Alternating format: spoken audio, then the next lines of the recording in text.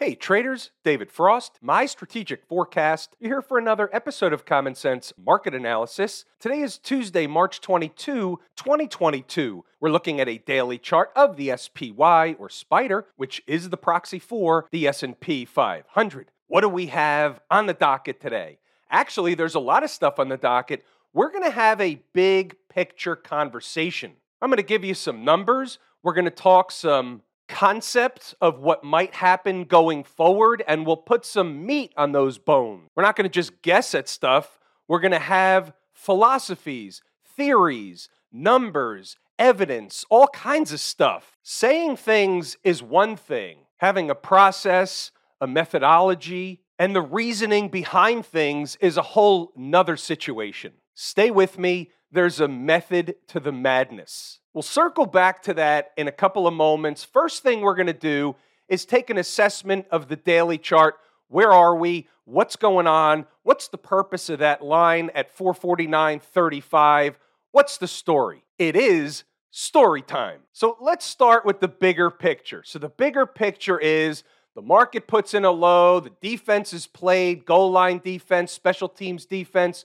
We talked about it 150 times. Here we are. Here's the rip your face off rally, the short squeeze, all that stuff, the ABC. It's all done. And by the way, from here down to here, we've already done a 50% retracement, and they're headed toward another one. Where are they headed toward? Well, the next one in line would be the traditional golden ratio or 618 retracement. Where is that? Well, just by happenstance, it happens to be right around the same area as the 100 period moving average, 453.88. So that's a logical thing. Are they going to run up there tomorrow? We can't say they will. We can't say they won't.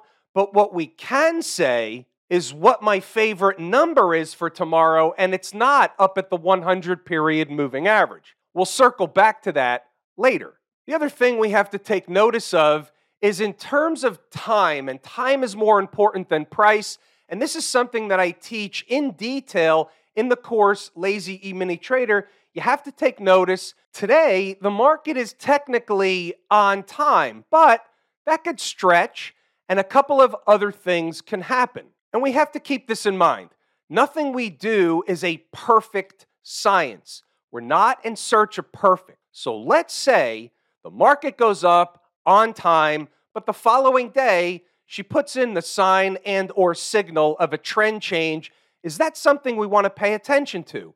And the answer is, yes, it is. Could the market keep going up for another 2 or 3 days into that 100 period moving average, maybe even a little higher? And the answer to that question is absolutely. So the way this works and the way we peel back the onion and take it one step at a time is we have some tweeners. What's a tweener? So if we're looking at a big time number on the daily chart and it jumps off the page, 453.88 is where the 100 period moving average is today. That'll slightly be different tomorrow.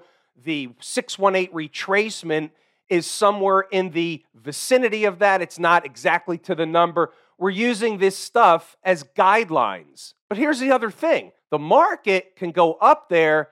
It could come up short. It could fake everybody out. Looks like it's going to head for the 618, the 100, comes up short, turns around, and begins a pullback operation. We're not looking for a collapse. We're talking for a pullback operation. What's a pullback operation?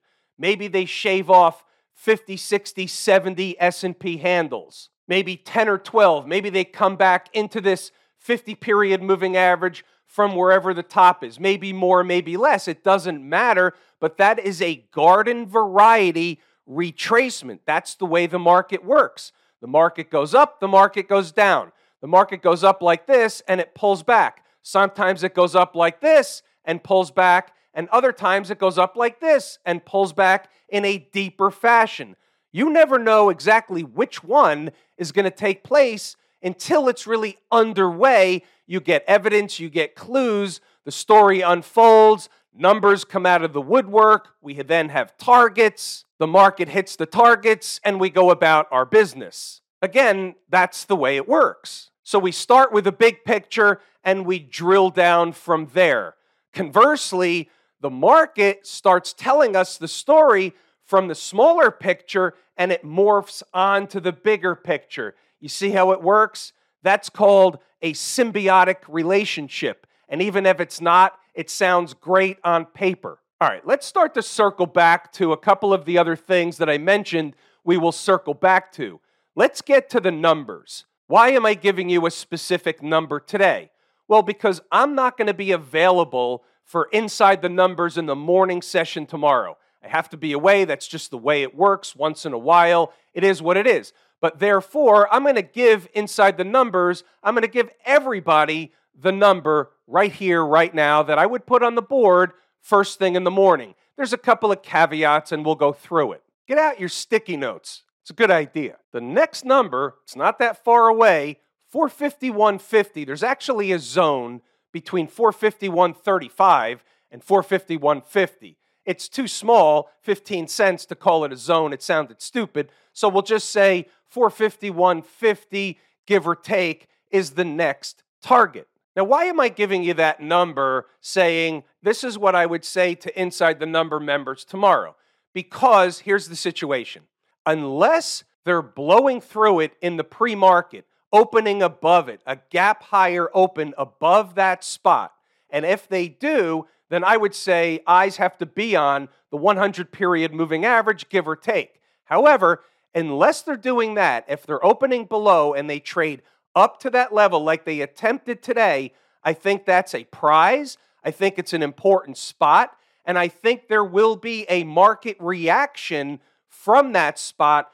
I think that's been the destination the whole time. Now, we don't know that's the destination ahead of time, but when they got above the 50% retracement, I started going to the drawing board. I ended up with a laundry list full of reasons why that could be overhead resistance before they would get to that 618 and 100-period moving average on this daily chart. Not to say they won't go up again later. I'm just saying that's a way station. I would pay attention to it. Unless they're gapping over it, then eyes get tuned to the 100-period moving average. That's the big picture for the short term. That's an oxymoron, but it works. Now, I also said we'd circle back to something else. There's a lot of tools in the tool belt. All kinds of traders, all kinds of investors have their own set of things that they call tools. I have a lot of different tools. Some of them I don't use at all. Some of them I've used once in a while. Some of them I used years ago, I don't use them now. Some of them I use for very specific reasons. So I've talked from time to time about Elliott Wave. I don't use it for trading. I don't use it for investing. I don't think you can actually make money using Elliott Wave. I think it's a fantastic after-the-fact labeling system that once in a while will be able to tell you something about where the market's headed depending on how you're using it. That's my take in the entire system. I learned it years ago. I understand it fairly well. And now I'm going to show you one of the very few ways that I use it. It's a very general way. We're not looking to label stuff other than in very general terms. If you're not familiar with it at all, you might get glazed over with this section, but just go with me. There's always a method to the madness. It'll come together after the fact why I'm doing this. Let's say from the top, one of two things happen, okay? So we have a top there at the end of last year into the beginning of January of 2022. So the market bottomed February 24th. On the way down, it did something. It made some kind of a wave pattern that can be labeled. Now, I don't care how each individual Elliott Wave technician wants to label their own chart. Go with me on this. Here's the way I'm doing it. I'm not looking for a debate on this. I'm looking to prove a point in why I'm telling you something in the end. It has nothing to do with Elliott Wave. It's just supporting cast. It's supporting information. Watch this.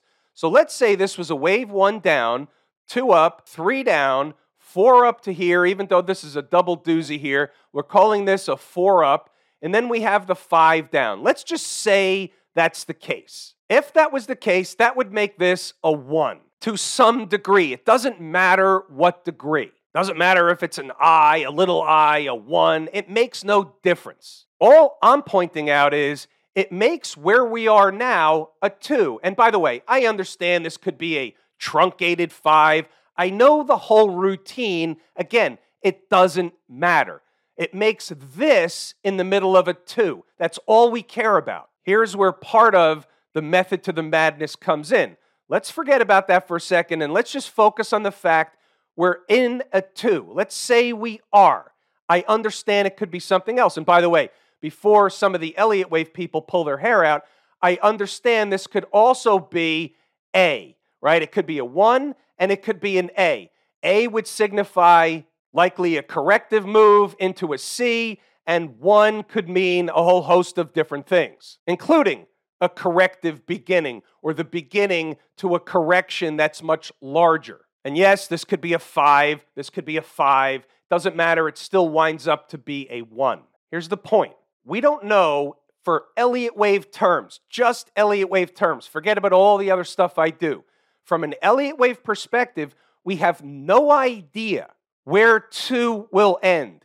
2 could end here, 2 could end up here. It's not even the point. Again, there's always a method to the madness. If you believe at all in Elliott wave theory, and there's some good stuff in there, then you'll remember some of the characteristics of a 2 wave. A 2 wave will make investors believe that everything is fine.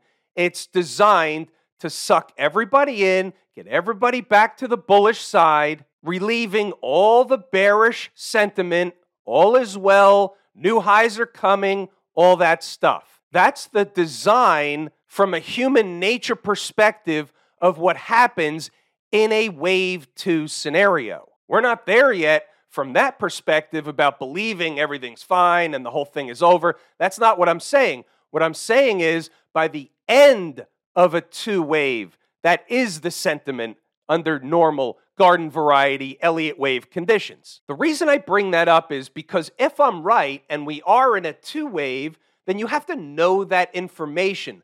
I don't want you to be looking for a collapse tomorrow if in fact we're due for more of a rally for, let's just say, a few weeks, maybe a couple of months. We don't know. We don't need to know right now. There'll be another big turn coming. It's just not here yet, in my opinion. Remember, from a weekly chart perspective, they just played defense to defend the low from February. So now they got above that high, back above the 50-period moving average. Sure, the market could turn right back down and collapse, or do the bulls get excited? Buying begets buying, panic buying sets in, all that stuff, and they push price higher. By the way, while we're on the topic of the weekly chart, where's the weekly 20-period moving average? How about 452? Interesting how that's right above my number and below the 100-period moving average. Funny how that works. 452 in between the 100 and my number. So that all being said, what's the likely scenario over the next few weeks? Well, from a big picture perspective, you're probably going to stop somewhere here, somewhere like that. So whether or not it's higher than my number or at my number over the next day or two, the market should be due for some type of correction. And by the way, what if I'm wrong about that? Well, then you have all this pivot high stuff up here. That would be the next destination. Could they run a test of that sooner than later? Sure, they can. I'm just saying I don't find it probable. I find it possible. So here's what I'm thinking. So let's say the market finds some kind of an interim top here, pulls back. Everybody thinks it's coming all the way down again. They run a normal garden variety retracement. They go back and forth for a little while, back up again to put in a more important high or a more important number reached at a more important time, which could produce a more important turn. Those are my thoughts today. Obviously, the market is fluid. This will be fluid based on what the market does every single day and how the chart develops and where the numbers are. What about inside the numbers today? Check this out. So it's Turnaround Tuesday, rather quiet overnight session. They're still trying to push a little higher in one of those pre-market floater formations. Let's get down to the numbers. What's up north? We have a gap that was deemed unfinished business that was yesterday, 446.63. So that becomes kind of obvious. They're going to go get the gap. Are they going to stop at the gap? Having come up short yesterday and pulled back a little bit, we think no, they're not going to stop at the gap. They're going to keep going. What happens if they start pushing through and closing candles above the gap? What's the next spot? As they get closer to the big fat round number, get out your sticky note again. Pay attention to this. As they get closer to the big fat round number of 450, price gets sucked in. That's the way it works. These numbers are magnetic. However, sometimes they spike them through, and other times they come up short, like yesterday. Again, pay attention. The next actual number of importance, 449.35, give or take. Here's a 5-minute chart. Right of the vertical is today's activity. 449.35 was the number. It was magnetic. They ended up going to the 450, coming back down at the end of the day, but you can see why it wasn't so easy as just a big fat round number of 450. There was a real number in between or before 450. 450 is generic. You have to know your actual numbers. Early in the morning, they're hanging around by the gap. The gap is down here at 446.63. They open below the gap. They go to the gap. They retest the gap. There it is so you can see it. They run a test from above. So an important number is what? It's resistance when price is below. It's support when price is above. So what do? They come back. It becomes support. They go up to do what? To go to the next important number. High in this candle, 449.32. High in this candle, 449.39. Split the difference. My number's 449.35. And they pull back. Even if it's a little pullback in the big scheme of things, it still tells you that that number was right. It was important. Now, how do you know it's 449.35 and not 450? Well, that's a secret. Knowing your numbers is the name of the game. Now, here's also the visual of what happened all day long. So forget about this number.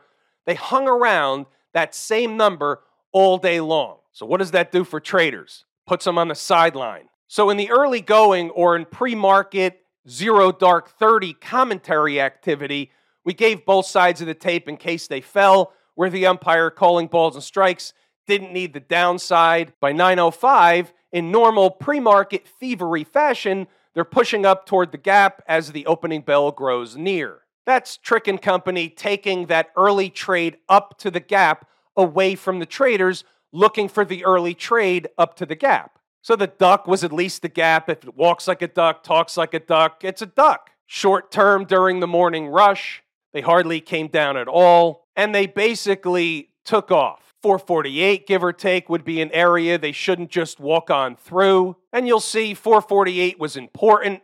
They got to it. They spent some time eating off the clock to get through, and then they came back to run a test later. It held, and therefore they were able to try again to go higher and bust through finally the 450. Originally, if they ran right up there, it was a potential short trade, but you'll see as the notes go on, I basically took that off the table. By 10 o'clock, you can see here, there's your 448, give or take. For the record, they may pull back from here. However, I'm not interested in fighting the tape. It was a floater day. It's a bullish day. They're not coming back. It's one of those days. Closing candles above 448, opens the door, 449.35, and then the big fat one, 450. So basically from here, that's all that happened. So what I'll do is scroll up, pause the video, read the notes, go back to the chart to double check the work. But all day, they hung around 449.35. None of the stocks on the move hit their numbers. Everything basically took off right at the opening bell. Roku came close, but it didn't do it. I even had 4 other ones on the board after the open for the live room members, and nothing even on that list hit its numbers. It was a no trade opportunity day for me. Doesn't happen that often, but it does happen. And by the way, if you can learn to live with that, a day like that where you don't have to be in a trade, that's graduating to like trading 201. It's a big step when you graduate from I have to be in a trade to I don't really care if there's no trade today. That's a big step. What's going on over in Camp IWM? They're just eating some time off the clock, grinding higher, up 1%. Everything was up today. It's all the same market. A rising tide lifts all boats. So it's expected whether the IWM is up more than the S&P or less than the S&P. As long as it's around the same, it's all the same market type of scenario. Where are they headed if the market continues up from here? Well, first they're going to get to about 212 and a quarter, 212.50, but I love the number up at 215 and a quarter up to 216 as the zone of overhead resistance. It's unlikely that they get there before some kind of a pullback, but that's the area I really like for a more important type of area. We've talked a lot about the upside stuff already today. What about if we wake up and somebody's pulling the rug out? What's happening tomorrow on the downside? Well, we talked a little bit about the S&P. You're due for a pullback anyway. It's just likely to come from slightly higher than finished today. But let's just use the IWM as an example. Where would the IWM get in trouble and why? Well, I'm going to look at it this way. So here's a breakdown candle. The high up here, right across, we'll just call it 205 for argument's sake. To me, that's really where the market began breaking out over here over the last few days. So coming back inside of this breakdown candle high would be like a flare up in the air, some type of warning signal for the IWM. What about the folks down at the transportation department? All they're doing is eating time off the clock in a bullish, flaggish kind of formation. If they continue doing that, they'll be headed for 16,825. Nothing has changed. This was, in fact, and if you go back a few weeks and you remember the videos or watch the videos from a few weeks ago, we were looking at the transport slightly different. We said they're not really in a position to break down. There was a support area below current price where we said that's a big time area, and that was off a longer term chart. You can go back to the videos from even a month ago, 3 weeks ago, 2 weeks ago. It's just interesting how the transports remain a canary in the coal mine over and over and over again. Doesn't always give you a trade by knowing that. However, it gives you the big picture, or at least helps you. It's another one of those tools in the tool belt. All the tools come in a variety of different shapes and sizes. And I got news for you. None of them were purchased at Joe's Indicator Shop. What about the Qs? The big picture conversation, all the markets are going to go up together. Wouldn't a juicy area, this is for like a big time area, wouldn't a juicy area be the convergence of these moving averages up here? I'm not saying it's getting up there anytime soon. They're going to pull back before that. I'm going to put up a number on the board, 359.50. I'm not saying do anything with that number. And by the way, don't do anything with the other numbers either. I'm not going to be around inside the number members. I wasn't suggesting you do anything with that number. I'm just putting a number out there. You got to see what the market's doing in real time to actually enter a trade. So I don't know what it's going to be doing tomorrow in real time, so I can't tell you to enter a trade. But in terms of the QQQ, about 359.50. How about the XLF? Look at the financials recover right up above all the moving averages. The trend is your friend until the very end. At least from a daily chart perspective, this is a recapture of all the moving averages. It's a recapture of the daily chart trend. Close the week above all these moving averages, or the 20-period moving average this week, and it's a recapture of the trend from a weekly chart perspective. You have to just look at the market for what it is. That's bullish. Doesn't mean they'll go up for 2 more years. It's bullish today, and it's bullish until it's not. And speaking of letting the charts dictate whether things are bullish or bearish, I've mentioned this before, but it's worth mentioning again because it really amplifies this thing. So what's the thing? So I can't tell you the amount of emails I got saying, hey, the market's going to collapse, the war in Russia and Ukraine, all that stuff. If the war gets worse, the market's going to collapse because of the global economy, and all that stuff kept coming in over and over and over again. After a while, I didn't even answer them, but originally, what I started to answer, and a few times under the YouTube video in the comments, is that nobody did their homework. If you're telling me that the market's going to collapse because of the war in Ukraine and Russia, and I'm not passing any judgment on the war, I'm not passing any judgment on anything. All I'm saying is, if you do the homework, what you'll know is that in wartime, the market rallies. Why is that? It doesn't make any difference. Just look at the numbers. Go to the charts, pick the dates when wars broke out.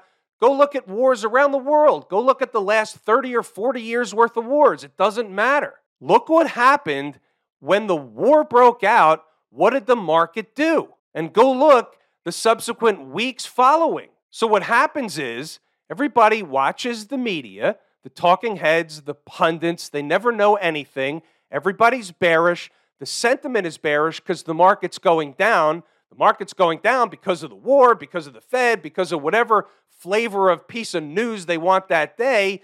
And everybody gets scared and they get sucked into the storyline. And then they marry the market movement with today's storyline. It's the difference between the known and the unknown. And by the way, the third leg of that stool is the market's going to do what it's going to do anyway, and they plug in the news after the fact based on what the market's doing and how they want to spin the news. Case in point, market's going down because interest rates are going up. And then the following day, interest rates are going up because the market's going up. And it signifies a healthy economy, and the economy can absorb higher interest rates and yada, yada, yada. They spin the story any way they want. We've heard everything 9 ways till Sunday. Nobody knows shit. Smash Mouth into its 200-day moving average, touched it, pulled back from it. Doesn't mean things are bearish. It'll follow suit across the markets. It's all the same market. Now, the semis weren't really a leading indicator today, certainly not of the tech space. The Qs are up 2%, and the SMH was only up 0.7%. So stuff inside the semi space was trading in place. Couple things had tough days. That's okay. That's normal garden variety sector rotation. And by the way, if I told you how much I appreciate each and every one of you, without you, these videos are not possible. That is true and accurate information. We're pulling the ripcord here today. I'm David Frost, my strategic forecast. Thanks again for tuning in to another episode of Common Sense Market Analysis.